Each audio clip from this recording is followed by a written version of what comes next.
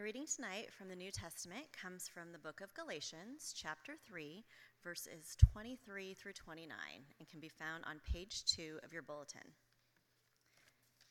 Now before faith came, we were held captive under the law, imprisoned until the coming faith would be revealed. So then the law was our guardian until Christ came, in order that we might be justified by faith. But now that faith has come, we are no longer under a guardian. For in Christ Jesus, you are all sons of God through faith. For as many of you as were baptized into Christ have put on Christ. There is neither Jew nor Greek, there is neither slave nor free, there is no male or female, for you are all one in Christ Jesus. And if you are Christ's, then you are Abraham's offspring, heirs according to promise. This is the word of the Lord. Thanks be to God.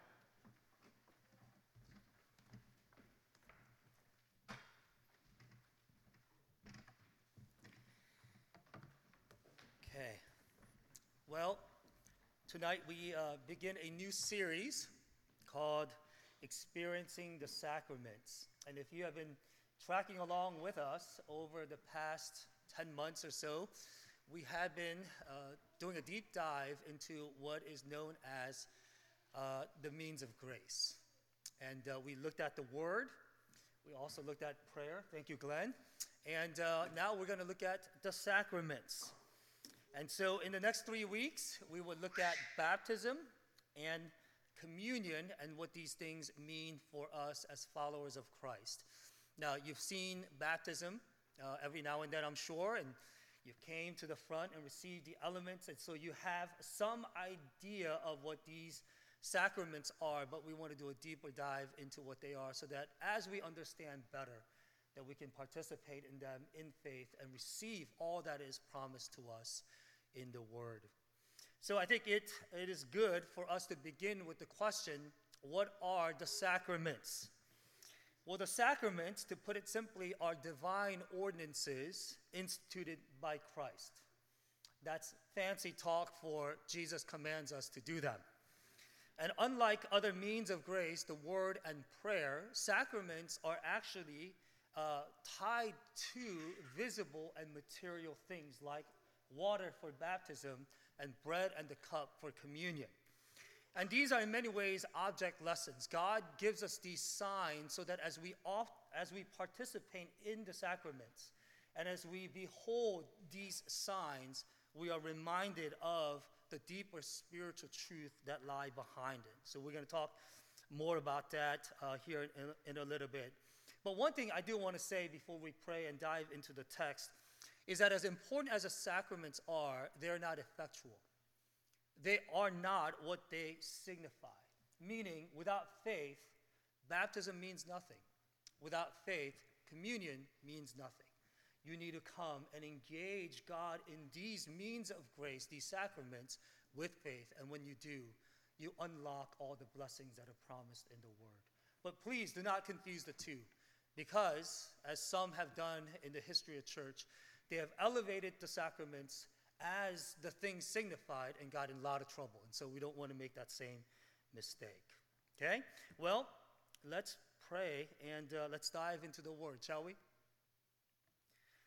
God, we ask now that you will bless us as we look into your Word.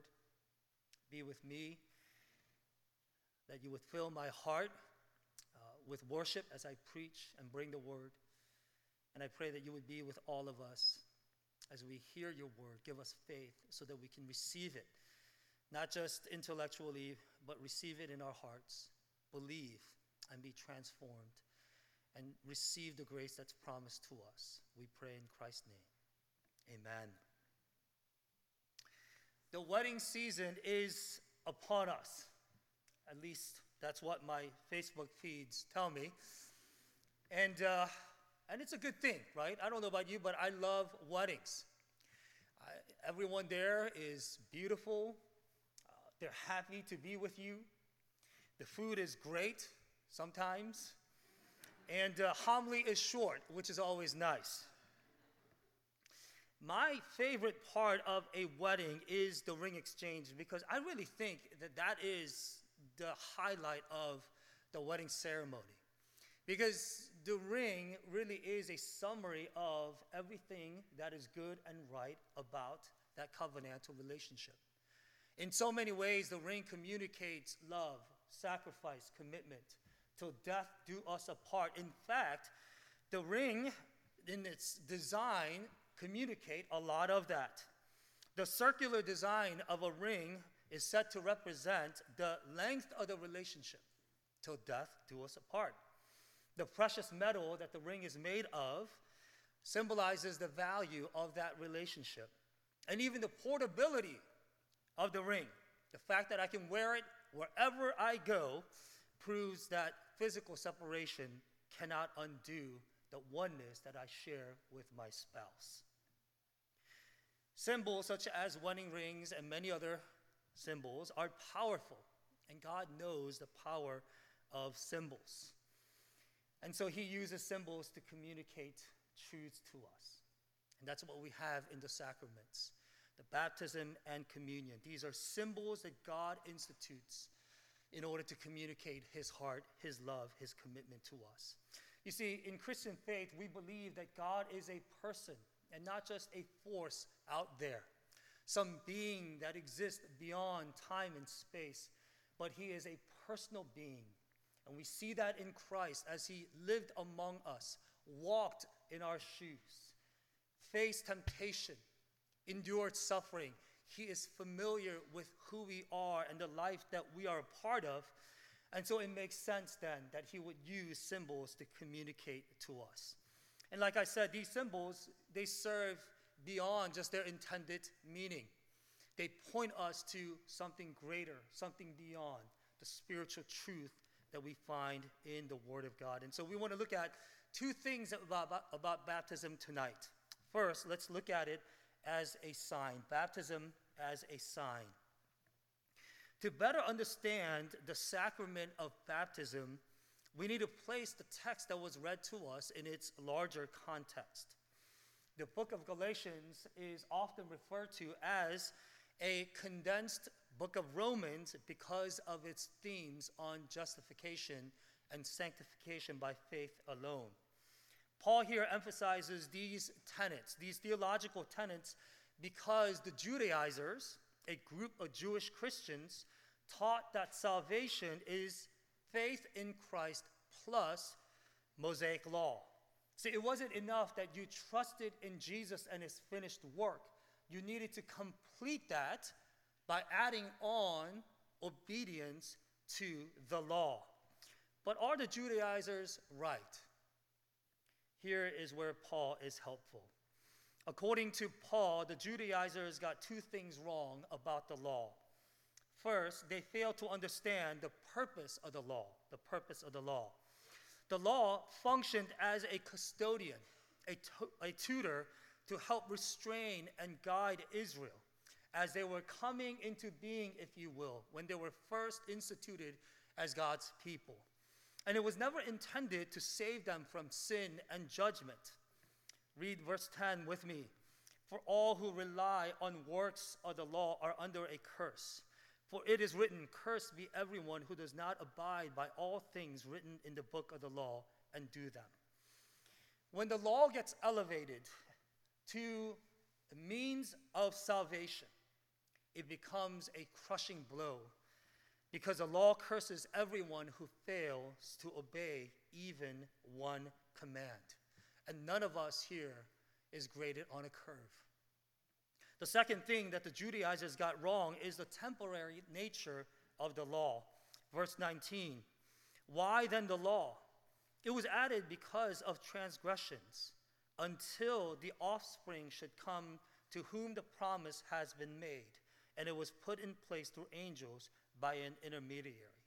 Again, Paul says in verse 23, until the coming of faith would be revealed, and finally in verse 25, now that faith has come. You see, Paul correctly understands that law was not in place forever, that it served an important function for a time. And now that Christ has come, and you and I have been adopted as sons and daughters of God by faith, we no longer need a guardian to remind us of our failures and therefore our need for a Savior. The law still is good. It helps us to live out our faith in ways that God desires of us. But the law can no longer impose its demands on us because Christ has fulfilled them perfectly. And you and I, we don't have to fear its judgment and condemnation because Christ paid for it all on the cross when he said, "It is finished." You see, you and I, we live in a different era after the resurrection. And it is the era of grace where the law still functions, but it is not a taskmaster. It is a tool that we utilize to express our faith, our love, not only for God, but for one another in the community and even those outside of this community. And Paul, because he understands the threat and the danger that these Christians are under, he gets really passionate. In fact, in chapter 3, verse 1, he says, "You foolish Galatians." I wish we had a video recording of Paul here because I think he's really fired up. Right? He's not your typical PCA guy, with this monotonous voice. "Oh, foolish Galatians, who has bewitched you?" No, I think he is very passionate about his flock, the people whom he loves and cares for. My translation is, "What are you thinking?" You know that one meme with LeBron James where he's totally befuddled because of J.R. Smith's bonehead play that cost him the game in the NBA Finals? It's like, what are you doing? Go this way, not this way. I picture Paul as he is writing this letter to the Galatians being so confused, frustrated, concerned because of the danger that the flock is in. And here, Paul reminds them of the gospel. And it would do well for us to slow down and reflect upon these truths. So often we read through these verses without much reflection. But if we could wrap our minds around what Paul says here in just chapter 3, I think our lives would never be the same again. It cannot be. Because it speaks of who we once were to who we are now in Christ and all the amazing things that are ours in Christ because of our faith in him. Do you know that this, as we're going to unpack this here in chapter 3, but this is true of you. And again, I'm getting ahead of myself, but God gave you the sacrament so that you can look back on it and remember these truths. To replay them over and over and over again until your heart is warmed by the gospel. So that the law is no longer a burden, but it becomes a joy. Paul says to the Galatians, "Look, you received the Spirit of God by faith, not by works of the law," in verse 2. "You were made righteous by faith, not by works of the law," verse 6, just as Abraham was made righteous by faith and not by works. "You were justified before God by faith, not by works of the law," verse 11, meaning you have been acquitted of all guilt and forgiven of all sin, period. "You received an inheritance by faith, not by works of the law," verse 14, and the inheritance here is our sonship. That we have been adopted as sons and daughters of God. And as such, we have all the rights and privileges in the household of God.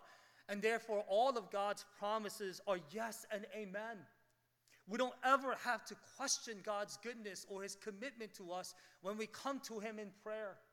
Never based on our merit, never based on our walk with the Lord. It's not conditioned on what we do or don't do, but it's conditioned upon the perfect work of Christ. And so we can come boldly knowing that he will say yes, that he will receive us, that he will embrace us, that he will hear us. And that's why Paul can say that all the blessings are ours in Christ Jesus. And Jesus speaks of the coming family reunion. Now, for some of you, you're like, ooh, not sure about that. But this is a different kind of family reunion, the one you want to be at.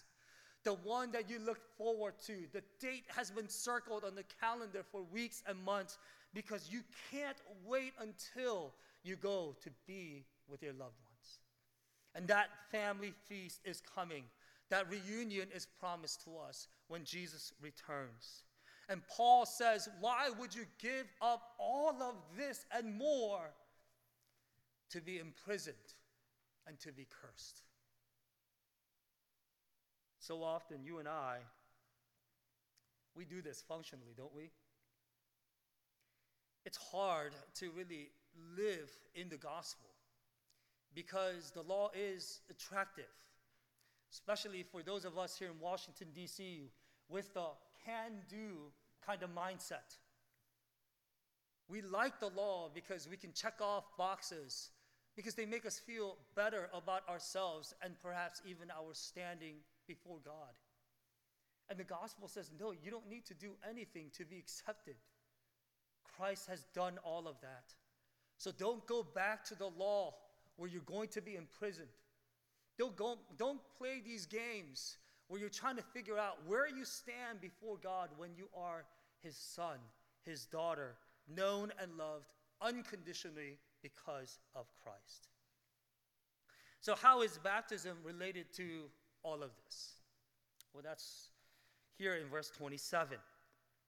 Paul says, for as many of you as were baptized into Christ have put on Christ. In other words, Paul says baptism is a sign of everything he just outlined in this chapter. Baptism is a visible gospel, a dramatized salvation, where a believer publicly identifies with Christ's death, burial, and resurrection. And that individual who receives a sign of God's covenant is declaring to the world that I am with Christ, that I belong to him, and that he belongs to me. And therefore, everything that Paul just talked about, receiving the Spirit, being made righteous, justified, with the promise that he will one day return to take me and claim me as his beloved, is mine. And nothing can take that away from me. And God wants us to remember this. Just like those of us who are married, we catch a glimpse of the ring every now and then. Oh, that's right. I belong to so-and-so. I am not my own. I will do the dishes tonight. Right? God gives us a sign so that we will remember that we are not our own. We've been claimed at a great cost to our King. He did not buy us, as Peter says, with silver and gold. No, he bought us with his blood. And he gladly speaks your name and claims you, even now, as his dear beloved. And it will do us well to remember our baptism. I know every time Glenn holds a child, we're all thinking, is he going to drop this kid? Is today the day? No, I don't know about you, but it reminds me of my own baptism. And it's sort of like that when we attend weddings too, right? Those of us who are married, we think about our own wedding day. And those of us who are longing to be married, we think about our own wedding and what that might look like. And so it is with baptism. Every time we see a child or someone being baptized, it should remind us of our baptism. And it should enliven faith in us. It should take us deeper into the heart of God, to the very bosom of God. And it should strengthen and renew us. It was said that when Martin Luther, the great reformer, was confused about everything, his own salvation, the work of Reformation, even everything that he knows Christ did on his behalf, he used to write on his table 2 words: baptizatus sum. 2 Latin words for I have been baptized. And it is said that that would assure him and place him in a place of gratitude, faith, and joy. The question still remains, though, is the law relevant today? What do we do with this thing that is no longer part of our narrative, or is it? Of course, the law is relevant today. It is good for us because Jesus came to fulfill the law, not abolish it. And as Christians, you and I are called to live out the law joyfully, not out of guilt, not out of shame, not out of fear, but out of the joy of our salvation, knowing that our obedience to the law is an expression of our love to God and to his body. And that's what Paul talks about here in verse 27. Even though baptism is a one-time event, there is an ongoing reality to baptism. He says, "For as many of you were baptized into Christ, have put on Christ." This is not the first time he uses this phrase. He uses it elsewhere in his epistles. And this idea of putting on Christ refers to what the theologians call sanctification, which is becoming like Christ in our moral character. And sanctification really is not separated from justification that happens at baptism, right? It is the fruit of justification. It is the fruit of our baptism, and indeed evidence that our faith is sincere. And God calls us to live out these commands, not so that we can be saved, as the Judaizers taught, but that we can express our love to God and enjoy his blessings as we obey. Let me just say, as we close up this first point, for those of you who have made a decision to follow Christ, you've been a part of this Christian community, maybe here or elsewhere, and you have not been baptized, I want to encourage you to think about baptism, what it means. It is very significant. It's not something we do to check off the box, but it is part of our faith journey. In fact, it was said at the first church, the early church, that they did not know faith apart from baptism. Not that baptism saved. They knew that baptism did not save, but they knew that faith apart from baptism was not real. In other words, making this public declaration should be a part of your spiritual journey, and I want to encourage you to think through that, and if you have questions, please come talk to Pastors Andrew, Glenn, myself, and we will love to engage you on that. Okay, lastly, let's talk about unity in baptism.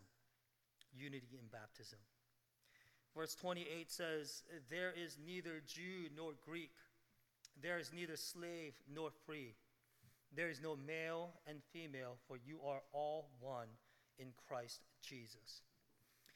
There is a Jewish blessing that was prayed daily, and it went something like this. "Blessed be God that he did not make me a Gentile. Blessed be God that he did not make me ignorant, a slave. Blessed be God that he did not make me a woman." Now, to be fair, the Jews weren't the only ones who prayed such prayers of distinction. But this serves sort of as a background to the world that the Judaizers were coming out of. And understandably so, they were frustrated with Paul because rather than holding the line of nationalism, socialism, and gender, he was not only blurring those things, but he was abolishing them, saying that in Christ there is neither slave nor free, right? Jew nor Greek, male and female, because everyone, if you're in Christ, you are one. And the sign itself bears witness to this. In the Old Testament, the rite of entrance into God's people was circumcision, and that was reserved for males only. In the New Testament, circumcision is replaced by baptism and is available to all who are now in Christ. Here's the last thing that I want to say before we close, sort of piggybacking off of what Paul just got done saying in verse 28. To belong to Christ means that we belong to the body of Christ, one another here in this community. And that's why when we baptize infants, all the members of the church are encouraged to stand and make a vow saying, we will assist in raising this child, assist the parent in raising this child in the ways of the Lord. But part of the world's narrative has crept into the church. You and I, we find ourselves in a city and really in a world where institutions have given away to tribes. And according to this new identity, tribalism, if you don't agree completely with me politically, culturally, and otherwise, then you're not just wrong, you are evil, and therefore I can cancel you. We must not, as a church, buy into that kind of thinking. We, as a body of Christ, must show the world a better way, a way of peace, way of love, way of humility, way of mercy.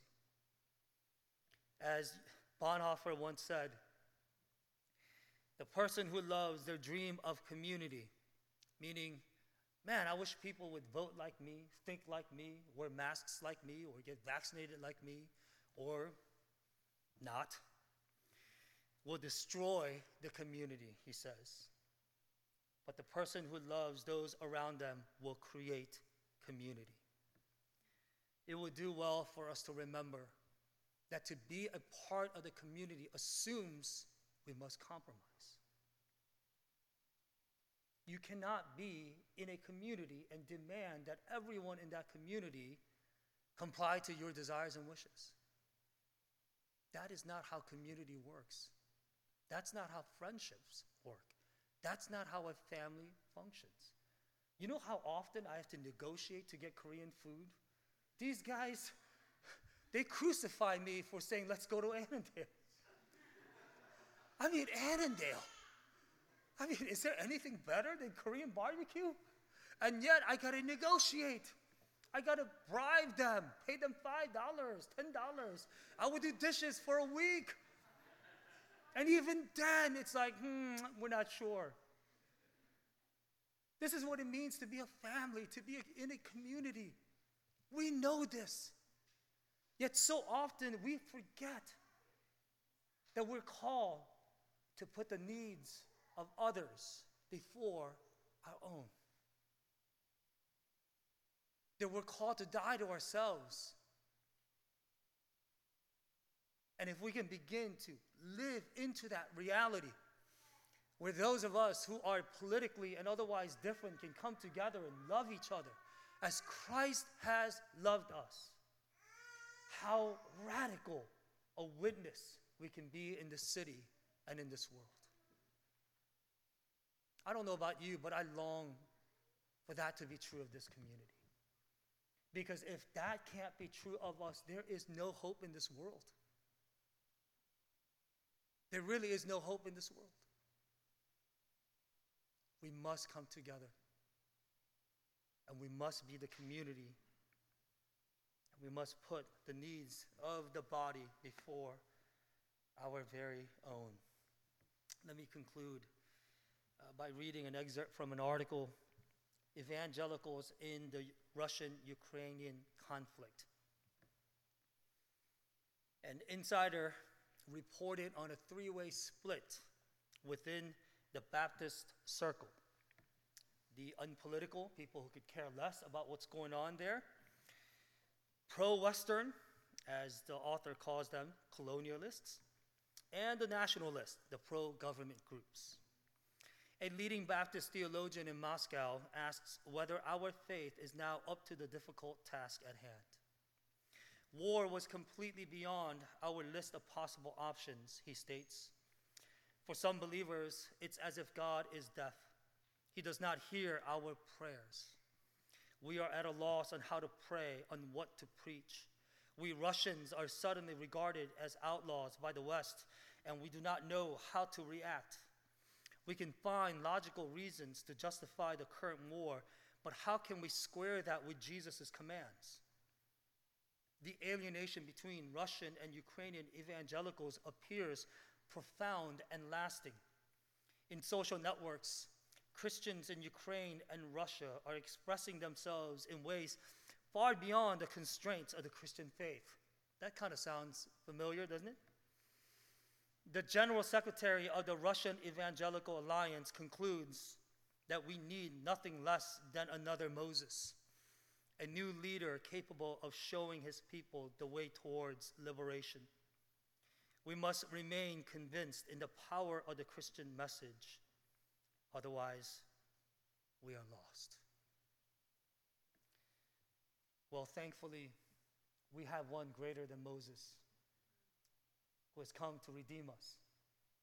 And he has shown us a better way. He has given us a better baptism. He's not only cleansed us from our sin to take us from unclean to clean, but he has taken unholy people and made us holy. And he now calls us to model him in his sacrificial love in this community, so that we can face each other as brothers and sisters here in the body of Christ first. And we can, despite all of our differences, as significant as they may be, say with all of our hearts, I love you, my brother, my sister in Christ, because Christ died for you, and the Spirit of God lives in you. You have been made righteous perfectly. You are now justified. And dang it, we're going to be together in heaven for all eternity, so might as well learn to get along now.